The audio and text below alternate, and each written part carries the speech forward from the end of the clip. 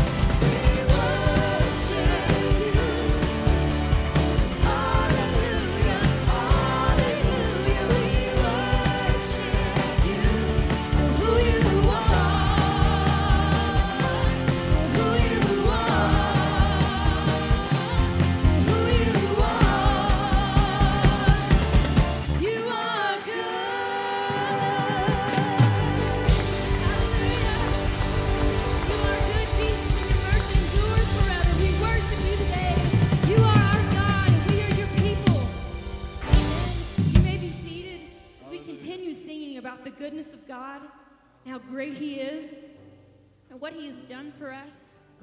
We love you, Jesus. We dedicate this time to you.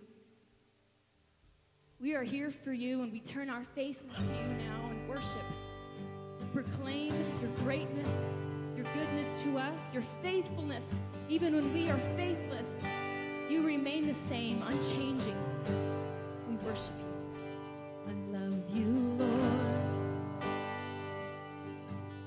Oh, your mercy never fails me.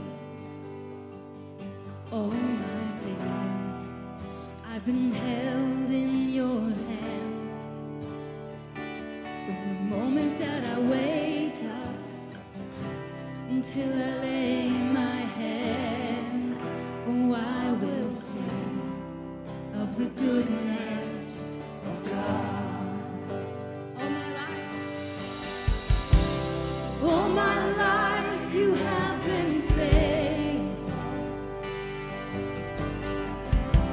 For all my life you have been so, so good. With every breath that I have in, oh, I will sing of the goodness of God. Your voice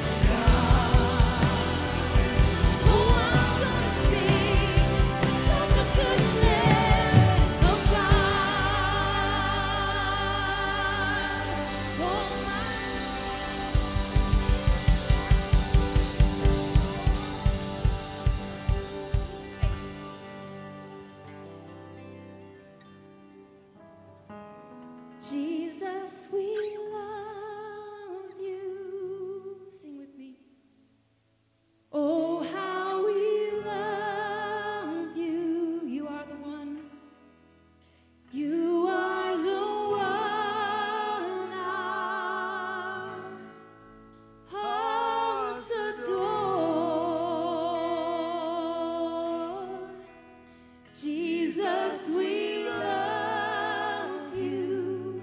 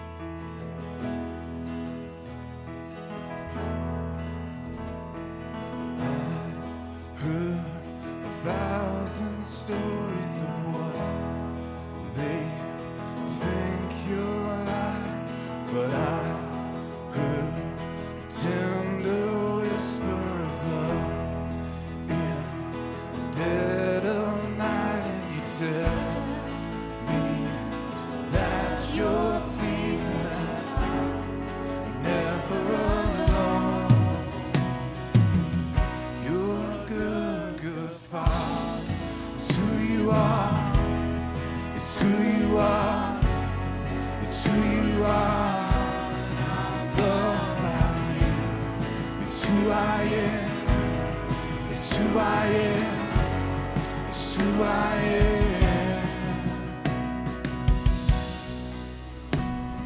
And I've seen many searching for answers far and wide, but I know we're all searching for answers only you provide, 'cause I know just what we need before we say a word. You're a good, good Father. It's who you are. It's who you are. It's who you are. And I'm loved by you. It's who I am. It's who I am. It's who I am. Perfect in all of your ways.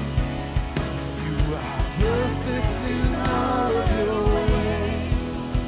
You are perfect in all of your ways to us. You are perfect in all of your ways.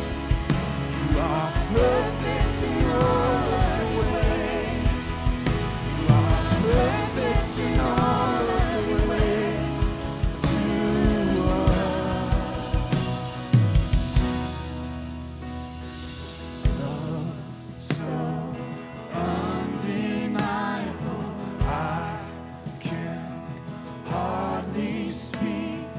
Peace so unexplainable, I can hardly think.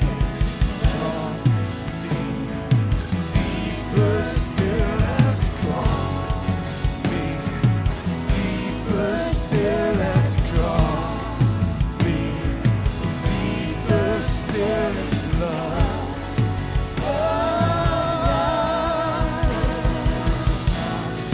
It's who you are. It's who you are. It's who you are. And I'm loved by you. It's who I am. It's who I am. It's who I am. Good, good Father. It's who you are. It's who you are. It's who you are. And I'm loved by you. It's who I am. It's who I am. It's who I am. It's who you are. It's who you are. It's who you are. And I'm loved by you. It's who I am. It's who I am. It's who I am. You are perfect in all of your ways. You are perfect in all of your ways. You are perfect in all of your ways to us. Good, good Father. It's who you are. It's who you are. It's who you are. And I'm loved by you. It's who I am. It's who I am. It's who I am. You're a good, good Father.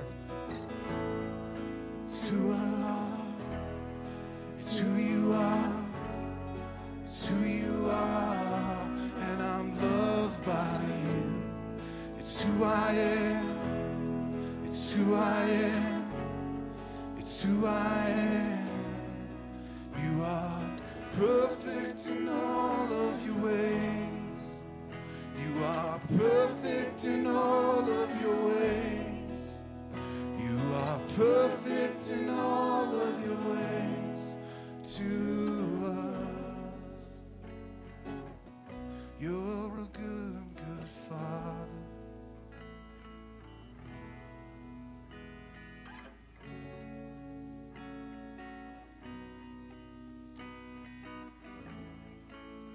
have a number of things that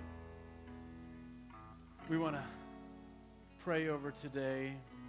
This Friday, the Gambella Ethiopia team will be heading out, and we certainly want to take opportunity this morning to pray over that team. I want to thank you, church family, for all the support, all the things that you brought in that we can carry over there. Our suitcases are completely full, and that's a great thing. The stuff over there, God is already at work. I want to bring you a preliminary report. Last year when I was teaching the pastors there was a whole group of pastors on the other side of town that did not come. And they didn't come because they were members of the other tribe, the tribe that had been persecuting the other tribe. And so they didn't come last year because they didn't think they were welcome to. They probably felt threatened. Whatever it was, there was an entire group of pastors that didn't come. Our intention in heading into Ethiopia was that we would get that group connected in.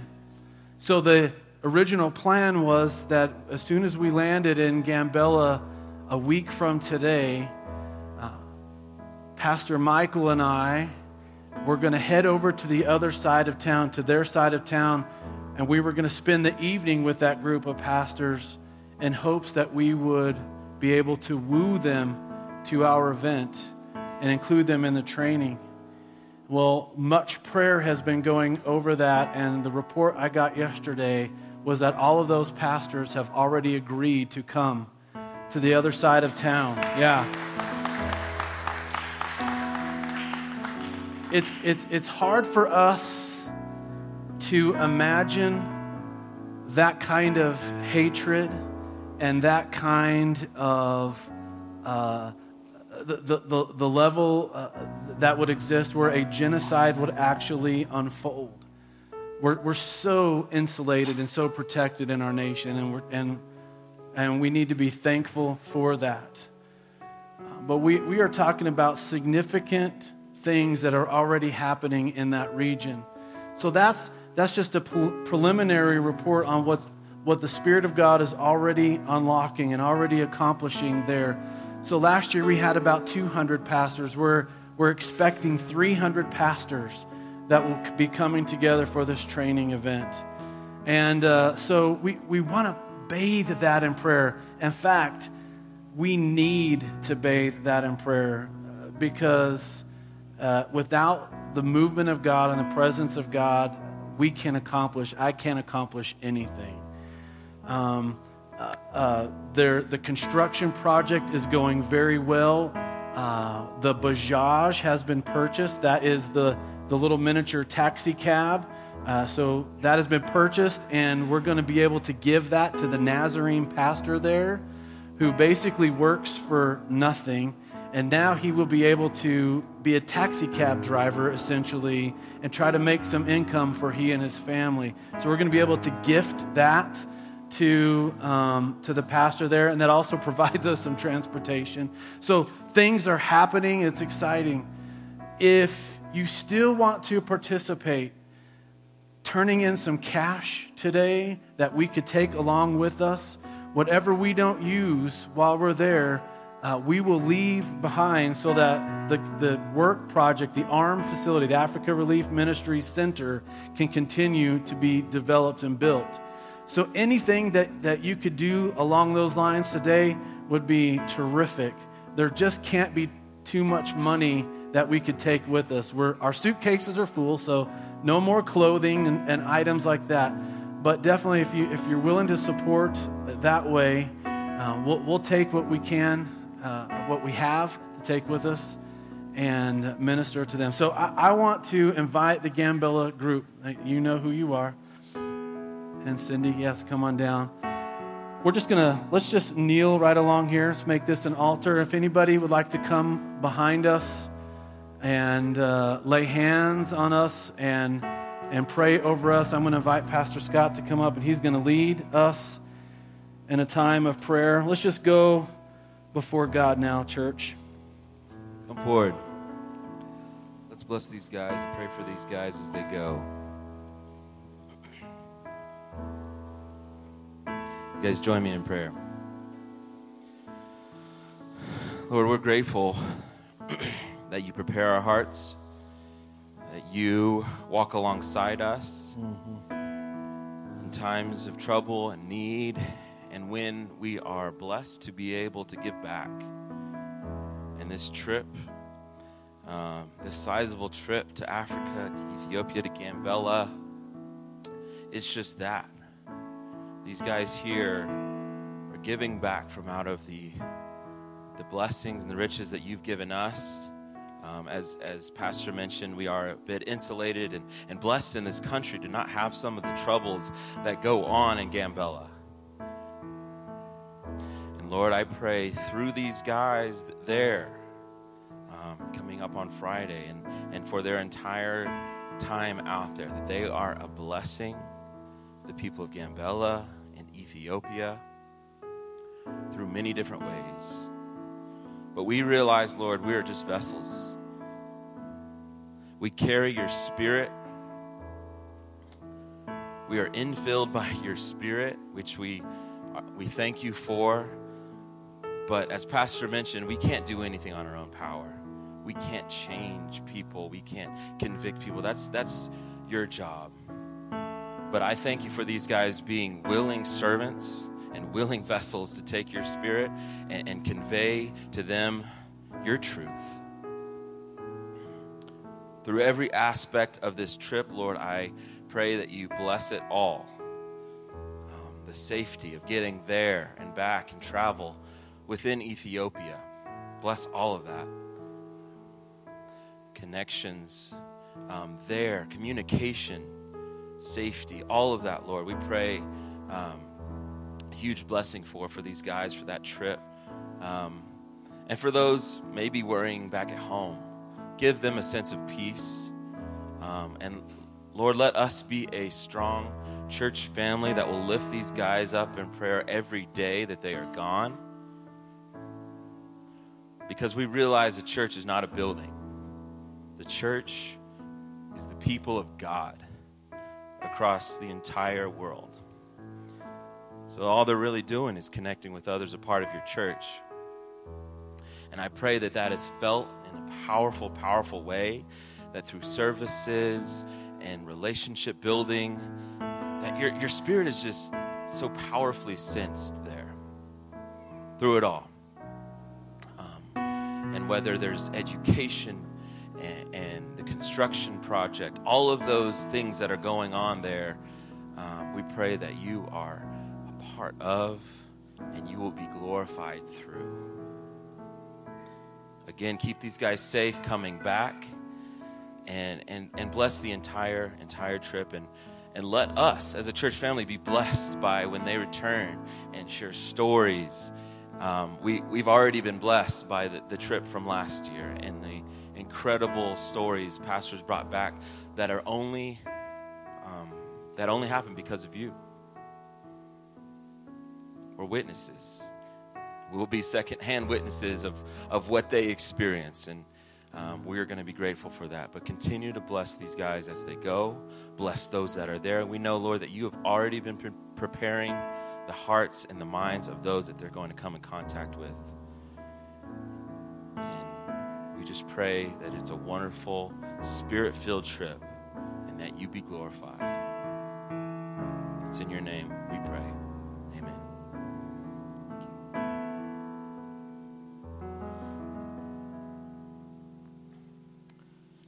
Just one announcement for you guys.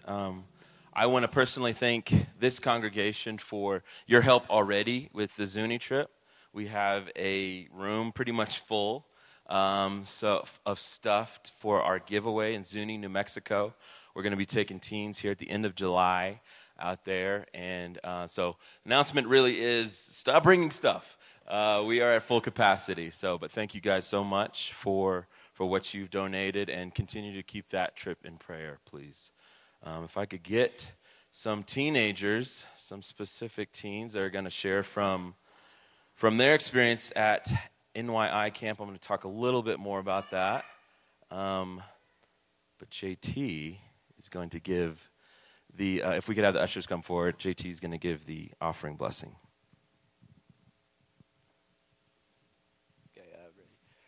Dear Lord, thank you for this day, and thank you for all the wonderful many blessings you've given us. We just give you back this money. Take your blessings, build your church with it, build your kingdom with it, do your will with it. And in Jesus' name, pray. Amen. So we had a great time at NYI Teen Camp at Golden Bell, just around the corner. And our theme, I'm not going to go too far into it because I don't want to step on what these guys have to say. But NYI basically is, thank you, sir. Teens from all across Colorado come together. We do events throughout the year, and in the summer is Teen Camp. And so this year our theme was Dive In. And these guys have just some of their own experiences and things that they learned that they want to share. Okay. One of the things that really stuck out to me was the first thing she said, which was, I need to look at my notes. He's got it. It was, God really likes me, like, rather than just loves me, like, because we hear every day that God loves you, and we think it's like his job, kind of, but when he says he really likes you, he chooses you, and he wants to be your friend. He wants to have a closer relationship than just being your God, I guess. So, yeah. Good morning. My name is Benny. My name is Barrett. This was actually the first year I went to camp.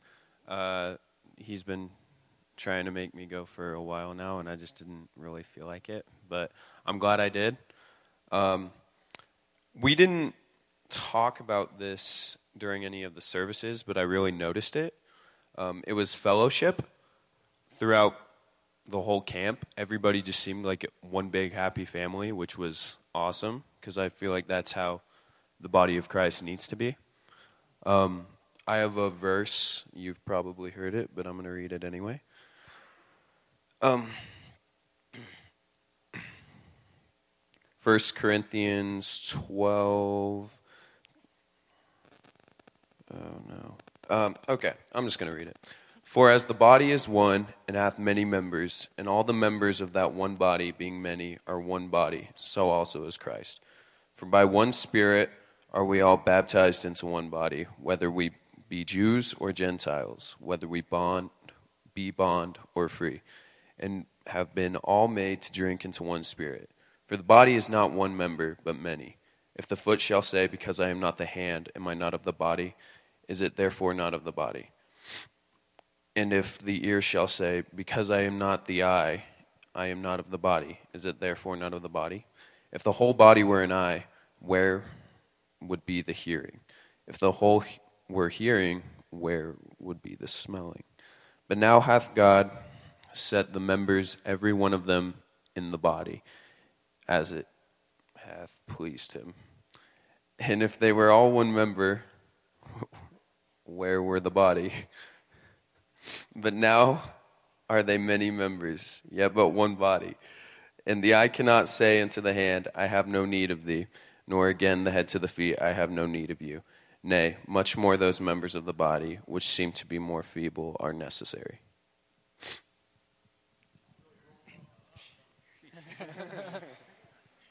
My name is Jackson, and one thing that really stuck out to me was the phrase you said, it's okay not to be okay. And I feel like a lot of us say, like, oh, we're Christians, we always have to be okay, we always have to know the answers. But I felt the same way going into this weekend, and that phrase really hit me deep because, a lot of times I'm, like, not okay, and it stresses me out because, I feel like I was supposed to always be okay, but this weekend really changed my perspective, saying it's okay not to be okay, but it's also okay to open up about your feelings, about how you feel, and about what you're going through. So that's one thing that really stuck out to me. Hi, I'm JT, And I was on a big family excursion, so I only got to go to half the weekend. But what was pretty cool is I showed up to the one service that I liked, which is... So we, at that service, I mean, most of us are familiar with Jonah and the whale. You know, Jonah, he wanted to go, you know, do other things, but God wanted him to go to Nineveh. He decided, I don't want to go to Nineveh, so he went on a boat. But, you know, you can't really run away from God, even if you try. It won't work. God sent Jonah a whale, and what we talked about is, like, in our lives, we need that whale to come into our lives sometimes, and we don't know when it's going to show up or we don't know when it's going to happen. But God will always send us the whale that we need, and we just got to take the whale and, you know, go where he wants us to go, because that's the best path, is God's path.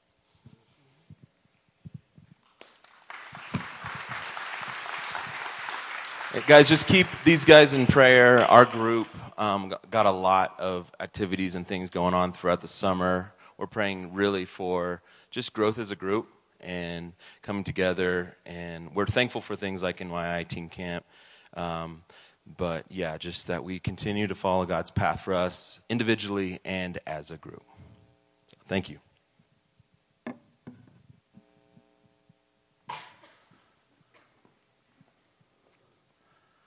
Mackenzie, are you ready to have kids go with you? Okay, kiddos, head on out. And I promise you, you'll want to be heading out. Because we're in the book of Song of Solomon today. I hear a few giggles. Raise your hand if you've heard a sermon out of Song of Solomon. Oh, that's more than what I was expecting. Raise my hand if I've preached out of Song of Solomon. Okay, so this is a first for me today. But as we are traveling through all of Scripture, just trying to understand the various different parts of Scripture, we wrap up today our time in the wisdom literature by looking at the Song of Solomon. Now, the Song of Solomon is not long. It's only 8 chapters. It's a pretty quick read, honestly. But it's a quite interesting read. And can be quite sensual, okay? There's a couple of layers to the Song of Solomon that we need to be aware of. Song of Solomon is a dialogue that's going back and forth between a man and a woman, and I'm sure that it's King Solomon, but we have no idea who he's having this dialogue with. We don't know which woman. I mean, when we think of King Solomon, he had how many wives? 700 wives and 300 concubines, okay? There was a lot of women in King Solomon's life. We don't know who he's talking to, okay? There was a lot of women in his life. But there is a strong bond, a strong connection that is between them. So that's one layer. That's an obvious layer, and it's the layer within which Song of Solomon was written. But then there's this other layer, and it's an allegorical layer, a layer that communicates our relationship with Christ. We are his bride, he is our bridegroom. And so when we approach the Song of Solomon, we need to have both layers functioning at the same time, awareness of both layers happening at the same time, okay? So what I've done is I've asked my wife, Sarah, to sit up here with me, because I'm not going to do Song of Solomon here alone. No, because the reason is because this dialogue, I want to hear the masculine voice coming through and the feminine voice coming through when we hit these different parts. Now, it's going to be up on the screen, but it's not going to have the different voices titled. So if you want to join us, if you want to open up Scripture, we're at Song of Solomon, right at verse 1 of chapter 1. And I encourage you to do so because you will see titled here the different voices that are happening. Again, there's the masculine voice, the he voice, the she voice, and then there's a third one that kind of shows up a little bit occasionally, and it's entitled friends. So there's apparently a group of people that are communicating mostly to the woman with instruction, but it's mostly a dialogue between he and she. So we begin right at verse 1 of chapter 1. Sarah, if you'll read. Let him kiss me with the kisses of his mouth, for your love is more delightful than wine. Pleasing is the fragrance of your perfumes. Your name is like perfume poured out. Take me away with you. Let us hurry. Let the king bring me into his chambers. Okay, let's pause there for a moment. So we have her talking about his perfumes, this fragrance that he's putting off. And really what we should be hearing here is thinking along the lines of what he is putting off. What are the vibes that he is putting off? She talks about how, she says, no wonder the young women love you. So there's these vibes that he puts off that are strong and are wooing, okay? It's probably the best way to describe this is his character, his demeanor, his person, who he is as a person. That is that pleasing aroma, and it's very endearing. So I have a question for you, Sarah. My curiosity as a man, why is the character the first thing that she mentions here? Why is that the first thing that comes up? I don't really know. I hesitate to speak for all women, so I'm going to speak for myself. I would think that other women would agree, but I don't know for sure. That is very attractive to me, your character, who you are as a godly man. Okay. All right, then. I don't know.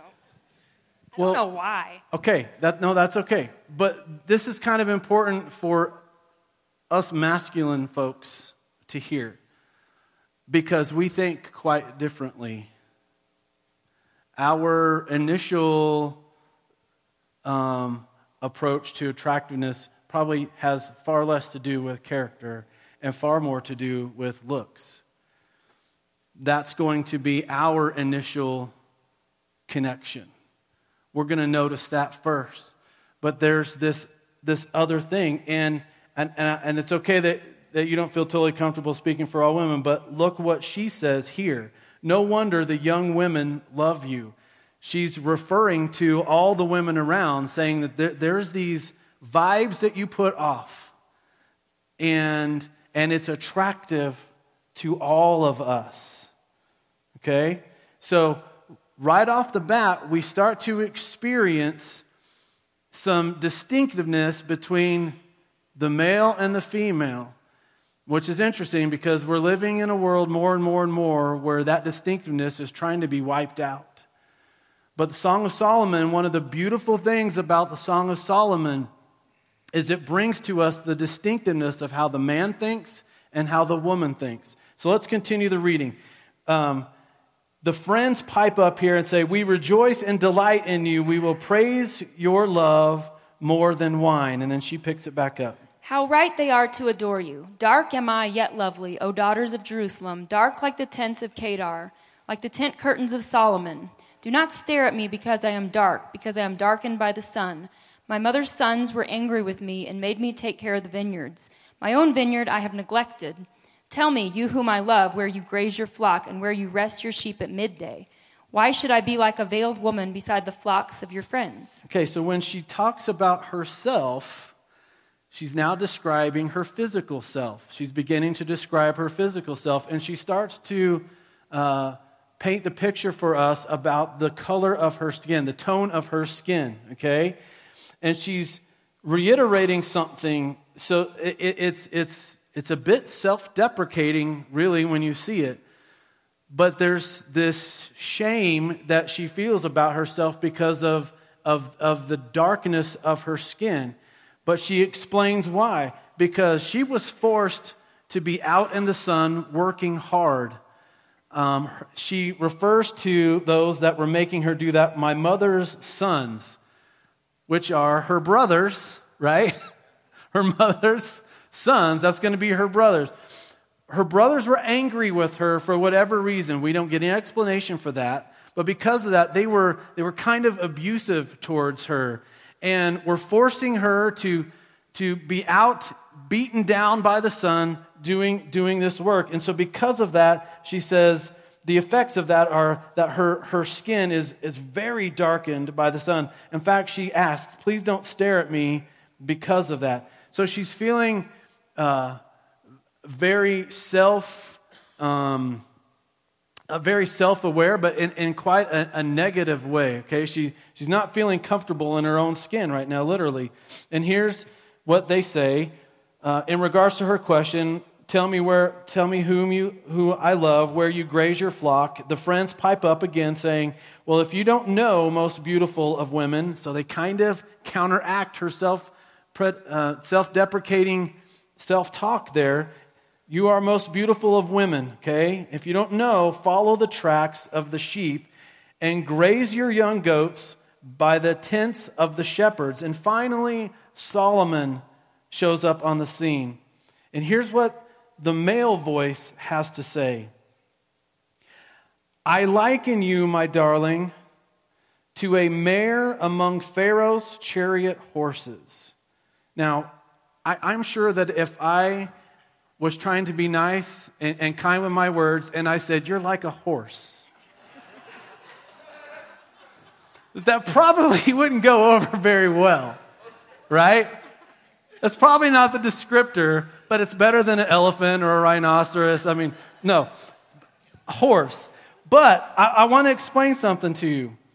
When he says you're like a mare among Pharaoh's chariot horses, understand what kind of a mare is the Pharaoh going to have except the very, very, very best one in all of the country. Who's going to have the very best mare? It's going to be the Pharaoh, right? So these are strong words, okay? I liken you, my darling, to a mare among Pharaoh's chariot horses. Your cheeks are beautiful with earrings, your neck with strings of jewels. We will make you earrings of gold studded with silver. Go ahead. While the king was at his table, my perfume spread its fragrance. My lover is to me a sachet of myrrh resting between my breasts. My lover is to me a cluster of henna blossoms from the vineyards of En-Gedi. Okay, so she's talking about a beautiful necklace that's adorning her and describing her lover as something that she wears that she's very proud of, okay? How beautiful you are, my darling. Oh, how beautiful. Your eyes are doves. How handsome you are, my lover. Oh, how charming. Our bed is verdant. Or green or flourishing. Okay, so she starts this chapter talking about character. And immediately he starts talking about her looks. And her beauty. And he's reiterating it, and he's reiterating it, and he's reiterating it. And finally she responds with, oh, you are handsome too, okay? I like the way you look too. But that wasn't really the most important thing to her. Men, are you listening? Okay? Because the most important thing is character. You want to be attractive to your spouse? What does your character look like? What is the fragrance that you are putting off? What are the vibes? How are you treating her? Don't call her a horse, okay? I would encourage you with that. But what is that fragrance that you're putting off? Is it wooing? Who are you? Because who you are is going to be far more attractive to her than really what you're looking like.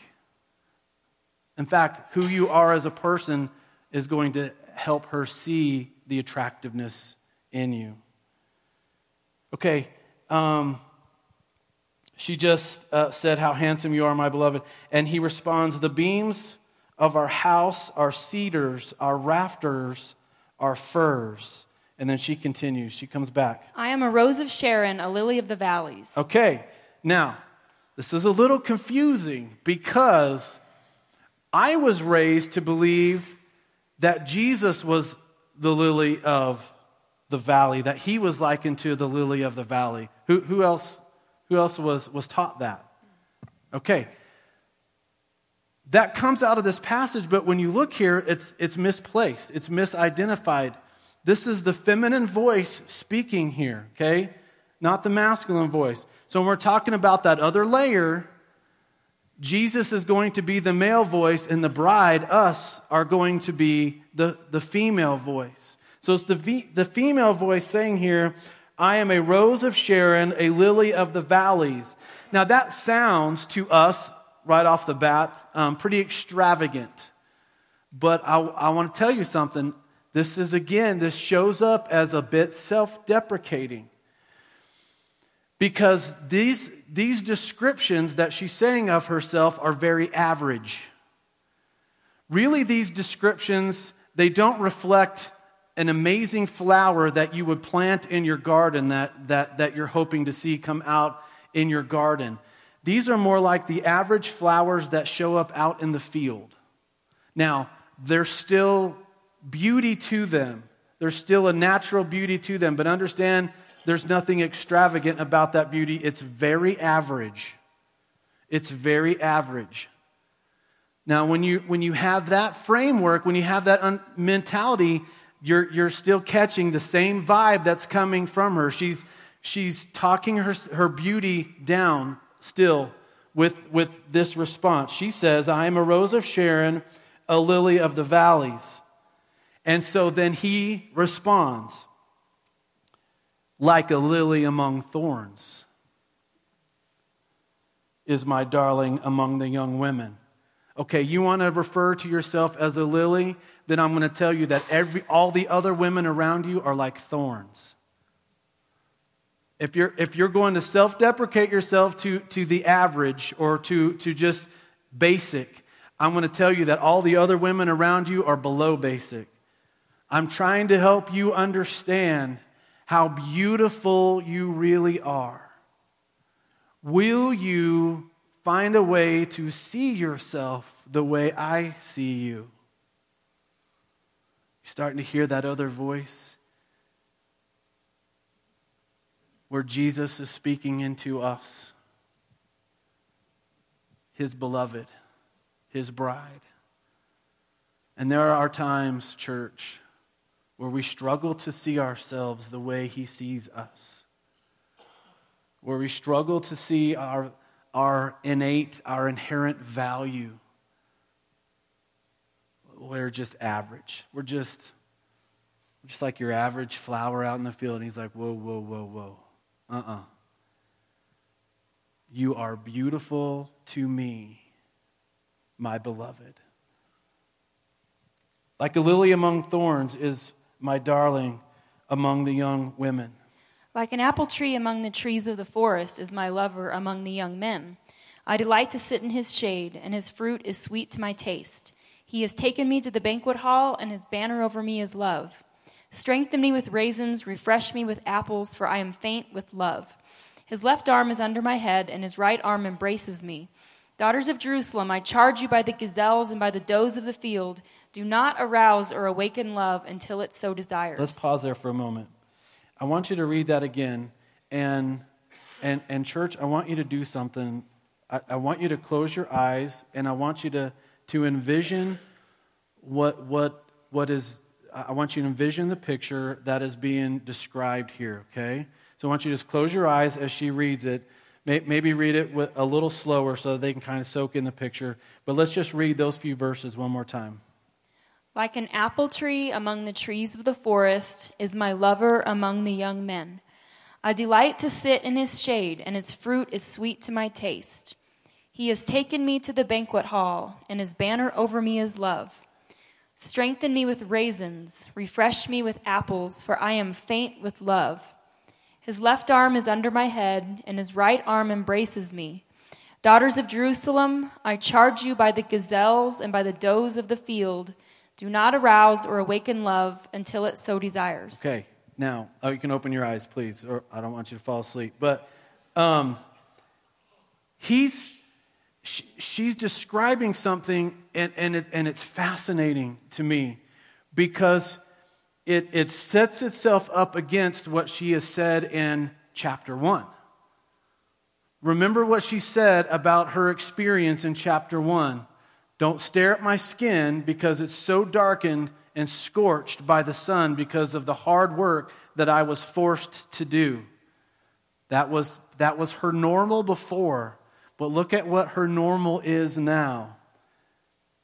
I delight to sit in his shade, and his fruit is sweet to my taste. There's rest, there's shade, there's protection. His banner over me is love, not harshness, right? Are you seeing this thing that has happened to her? There was this experience, this normal that she had before, and it was harsh, and it was brutal, and it affected her. It affected her at such a level, it affected her physically as well. And now her experience is shade and rest and a covering of love. So, question. Do you find that this is something that women tend to be drawn to or desire, is to have this kind of shade, this kind of covering, this kind of experience? I would say as a wife, I would definitely want to feel like you are who God wants you to be. Yeah. That provides leadership for our family. Okay. I think it's important for me to feel safe emotionally. Well, it's just fascinating to me because she's giving a lot of words to character, and she's giving a lot of words to this experience of the shade and of the banner over her, and she just has this really quick phrase, well, you're handsome too. Okay? But there's not, she doesn't break that out, like there's not a lot of energy given towards that, but there's all this energy given towards these other things. And I think as a man, I need to hear that. I need to have that kind of awareness that it's far less about the physical for them as it is for their experience, for the vibes that we're putting off, the character, the integrity, and it's character and integrity that creates an atmosphere of trust. In an atmosphere of trust, a woman is going to feel shade, is going to feel protected, is going to feel safe, is going to feel not beaten down by the experience. I don't know. Women agree or disagree? What do you think? Okay. All right, so we're not talking crazy up here. This is coming straight out of Scripture here, folks. But even though it's coming straight out of Scripture, you're finding this is real. This is real to us still. It's still our experience. The distinctiveness between the man and the woman. Guys, we have a tendency to see through blue. Ladies have a tendency to see through red or pink. Those are the distinctiveness of our lenses. And it's wonderful too, because we should be attracted to the opposite. That should be very attractive to us. And it's the thing that woos us, but the truth is as well, after a time, it can be the thing that starts driving us crazy, right? Because our default mode, I'm pointing to myself now, my default mode is you need to be thinking like me. You need to have blue lenses. But that's not the lenses that are God-given. Ephesians chapter 5 talks about this as well. Ephesians chapter 5 speaks to the marriage covenant, and Paul has strong words for the husband, and then strong words for the wife, and he's distinguishing them back and forth. But at the very end, it says, "Husbands, love your wives. Wives, respect your husbands." And when you dig into that, you see that Paul understands something fundamentally that is distinct about the way a man thinks and the way a woman thinks. See, the instruction to us is to love our wives. He doesn't instruct the wives to love their husbands. The reason that he doesn't instruct the wives to love the husbands is because they already do that. That's their innate, normal way of viewing. That's the pink lens. It's already in place. They naturally do that. He also doesn't instruct me to respect my wife. Why? Because that's already a part of who I am. That's a built-in thing in the man, understanding how respect works. But my instruction is important. I have to step outside of my blue lens and choose to and learn how to love, how to show love. And the instruction to her is distinct. She has to step out of her pinkness and learn how to and walk in what respect looks like. And when we use that word respect, we're not talking about I'm better than her. It's not that. It's my innate language, and it's her innate language, and it's this give and take that happens. And folks, when we are able to step outside of our colors, out of our natural color zone, and try to cross over into the other and speak their language, man, there's this healthy, beautiful, passionate give and take that can happen. If you are functioning in something that looks a lot the opposite of that, where you're functioning in something that looks more like what would be called a crazy cycle, it's probably because you're not doing what you need to do to step outside of your color lenses and try to communicate in the other. That comes straight out of Ephesians chapter 5. And in the middle of that chapter, he brings Jesus right into it because he says that the relationship between the husband and woman should be so unified that it should reflect, and this is the great mystery. This is the great profound mystery is how he puts it. The profound mystery is that he's not talking about husband and wife as much as he's talking about Jesus and his bride. There's a give and take. There's a relationship, communication that we're to have with our beloved. It's not just a Sunday morning singing a few praise songs to him. Oh, you're a good, good father. It's who you are. It's who you are. But is this a running dialogue for you? Is this a reflection of the truth about who you are? Because he is passionate for you. He is passionate for you.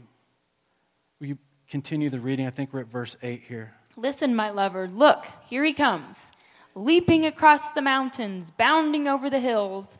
My lover is like a gazelle or a young stag. Not so young anymore, by the way, but go ahead. Look, there he stands behind our wall, gazing through the windows, peering through the lattice. My lover spoke and said to me, arise, my darling, my beautiful one, and come with me. See, the winter is past. The rains are over and gone. Flowers appear on the earth. The season of singing has come. The cooing of doves is heard in our land. The fig tree forms its early fruit. The blossoming vines spread their fragrance. Arise, come, my darling, my beautiful one, come with me. Okay, so we're catching a drift here. There is a newness. There's a springness to this relationship. So they're probably not married yet. They're probably betrothed. But there's there's sort of a newness to her feelings, to her concept of their relationship right now. And so he responds, "My dove, in the clefts of the rock, in the hiding places on the mountainside, show me your face. Let me hear your voice, for your voice is sweet and your face is lovely." He says something interesting here. Catch for us the foxes, the little foxes that ruin the vineyards, our vineyards that are in bloom. Okay. Now, there's some confusion here. Because as I'm doing some digging, I realize that that this may be misidentified. This may be the female voice that was actually saying, "Catch for us the foxes." But regardless of who is saying this, what's really interesting is that the root word inside of this is plural, okay? Which means that there is a bothness to this catch the little foxes instruction. So, what are the little foxes? What are the little foxes that come into the vineyard and try to steal away the fruit? Now, think about your relationships. Think about, for those of you that are married, think about the relationship you have with your spouse. For those of you that are single, think about former relationships that you've had, okay? For those of you that are looking forward to relationships, I'm not pointing over here or anything. Think about the possible little foxes. But let's think about this. This is important. What are the little foxes that can steal away the fruit of a relationship? Anger. Say that again. Annoyances, jealousy, time or lack of time spent, yeah. Adultery. That might be a big fox, but we'll call it a little fox. Yeah. What? Mistrust. Arrogance. Deceit. Selfishness. I mean, these are prime examples, right? And there's so many more. I would encourage you, as I'm encouraging myself, to do some self-reflection. Are there some foxes that I'm responsible for? Are there some little foxes that I'm responsible for? Because if there are, I should be responsible to get rid of them, to remove them from this vineyard. Are there some little foxes that you are responsible for? I know you didn't come in this room today thinking about this, so I'm putting this question, this little homework into your lap, encouraging you to pray about that and to soul search on it. Because the little foxes won't do huge damage right off the bat, but they'll do significant damage over time as they're stealing away one grape at a time. Right? It's just interesting that he refers to the little foxes, the little things, the things it's little things that will just, it's no big deal. Oh, they're cute. No big deal. They're not really threatening, but what they're doing is they're just plucking away and stealing away and grabbing at this and grabbing at that and you know what happens? You wake up one day and the vineyard's destroyed. because the little foxes weren't handled. Church, handle the little foxes. I implore you, just as Solomon is imploring both of them. Catch the little foxes that ruin the vineyards, our vineyards that are in bloom. And then she closes out chapter 2 saying this. My lover is mine and I am his. He browses among the lilies until the day breaks and the shadows flee. Turn, my lover, and be like a gazelle or like a young stag on the rugged hills. I am my beloved's, and he is mine. I wear that phrase on my wedding ring in Hebrew. It doesn't just remind me of our vineyard, but it reminds me of this vineyard. And the responsibility that I have to handle the little foxes that can steal away the vineyard that is growing between me and my beloved.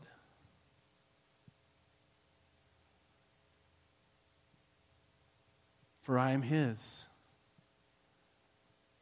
and he is mine. Think about the sacrifice that he did to allow this vineyard to even exist.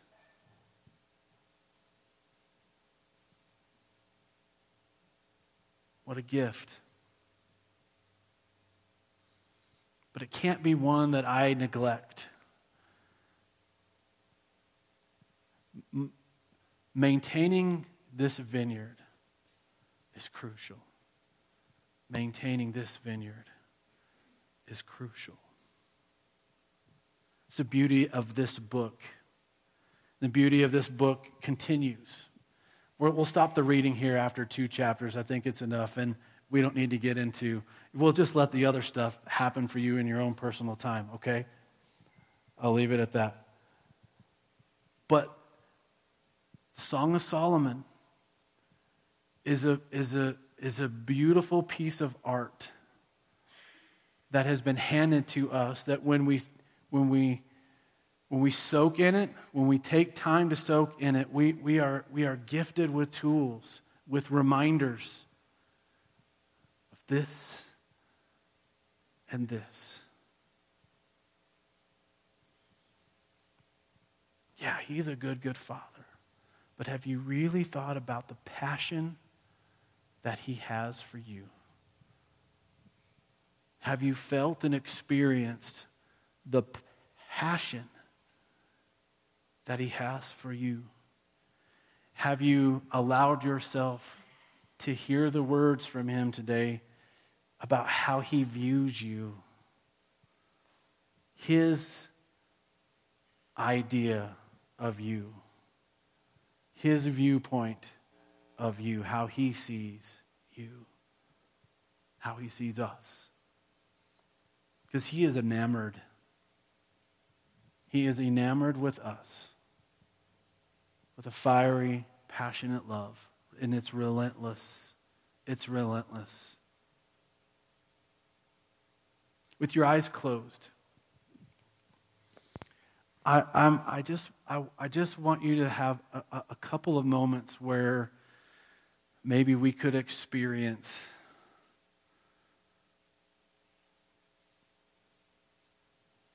the outpouring of the love of Jesus.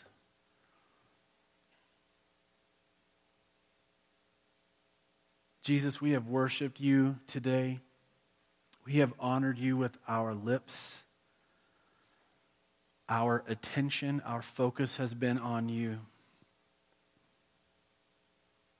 And as we have opened up your word, which is a lamp unto our feet and a light unto our path, we have experienced tools for our relationships here, the horizontal relationships. Yeah, that's great, but we have been reminded today of the passion that you have for us, your bride, your church, your people called by your name.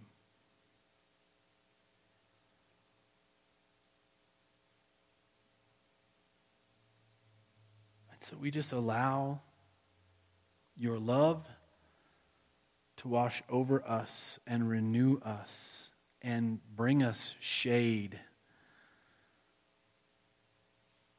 from a world that wants to beat us down and harden us and affect us inside and out and infect us inside and out.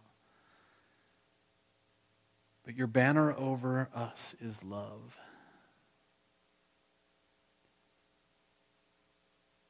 And we belong to you. I am my beloved's. He is mine. We are your people, your children, your bride. You are the lover of our soul. May our lives truly reflect the profoundness, the profundity of that. And may we experience the peace and the joy and the comfort that this young woman who's describing the shade and the banner and the fruit, may that be our reality, our experience, our normal, our new normal, because of our communion with you.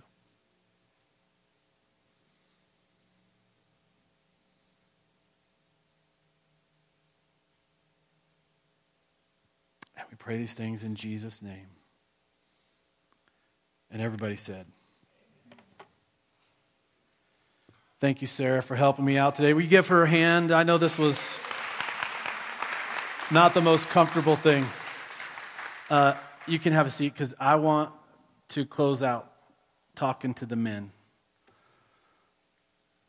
In fact, I'd like to do this. If you consider yourself to be a man who wants God in his life, would you just join me right here? You know who you are.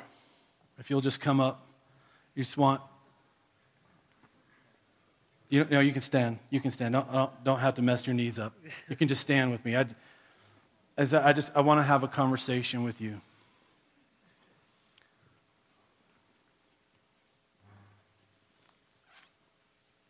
On this Father's Day, and I know not all of us in here are fathers. That's okay.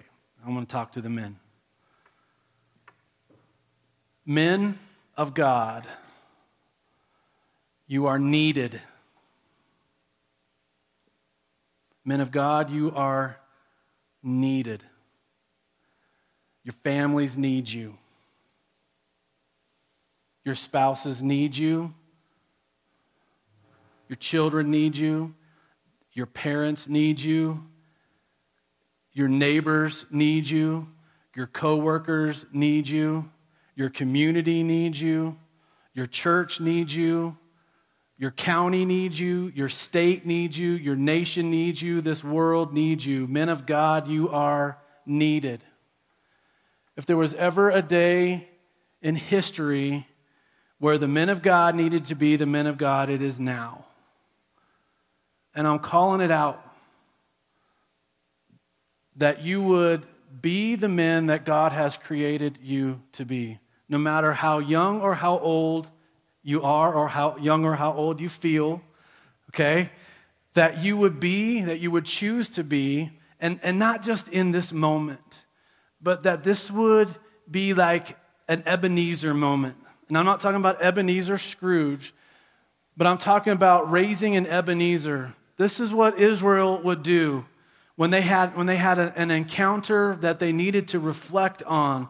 They would set a pile of rocks up on top of each other, and that was raising an Ebenezer, raising up a monument.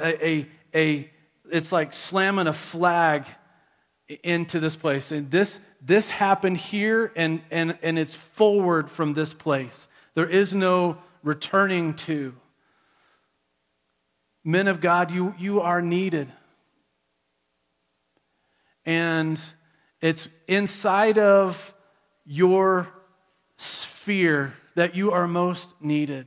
And you've heard today how important integrity is and character is and the vibes that you're putting out. Because it's communicating to those that are around you. You may be the only Jesus that some of the people in your circle will ever know. Will they know Jesus because of you? Only you can answer that. And it's really not with your lips as much as it is with the way you walk and the way you interact. Men of God, you are needed. I want to say a prayer over you. Jesus, I honor these men who just by standing here are making a statement, a declaration that they want to be who you have created them to be and who you are creating them to be even still now. And we are all a process. This kind of moment, this kind of statement is not a finishing piece by any means. But we want to raise up an Ebenezer in this moment. That from this moment on, we have a determination in our minds to be who you have and are creating us to be. Because the people that are around us need that. Our spouses, our families, the church, the kingdom, our community, our world is starving for godly men to be godly men. What an amazing moment and what an amazing group this is right here. Use us. We are mud in your hands. Workable clay in your hands. Shape us and use us however it is that you want to use us in whatever our normal looks like, whatever our workplaces look like, our home environments. I pray that there will be transformation in our environments that happens simply because we've just chosen this as our reality, as our normal. Thank you for those in this group that have been doing that, and I thank you for those in this group that are choosing now in this moment in their hearts and in their minds to start doing that. We are your men called by your name. We humble ourselves today. We stand firm in this today and are strong in this today, but it is all because of your grace and your mercy and your relentless, passionate love for us. And it's in the mighty, powerful name of Jesus we prayed. And guys, we all said, amen. Ladies, is that okay? Are you happy about that? Yeah. Will you stand with us as well? I want to say a blessing over all of us as we head out. And ladies, I encourage you, spoil your men today. I hope that's going to happen to me. May the Lord bless you and keep you. May the Lord make his face to shine on you, be gracious to you. May he fill you with his peace. Have an amazing week. I would say we'll see you next Sunday, but I'll be somewhere in Ethiopia, all right? But I'll see you soon. Please come back next week anyways. Have a great one.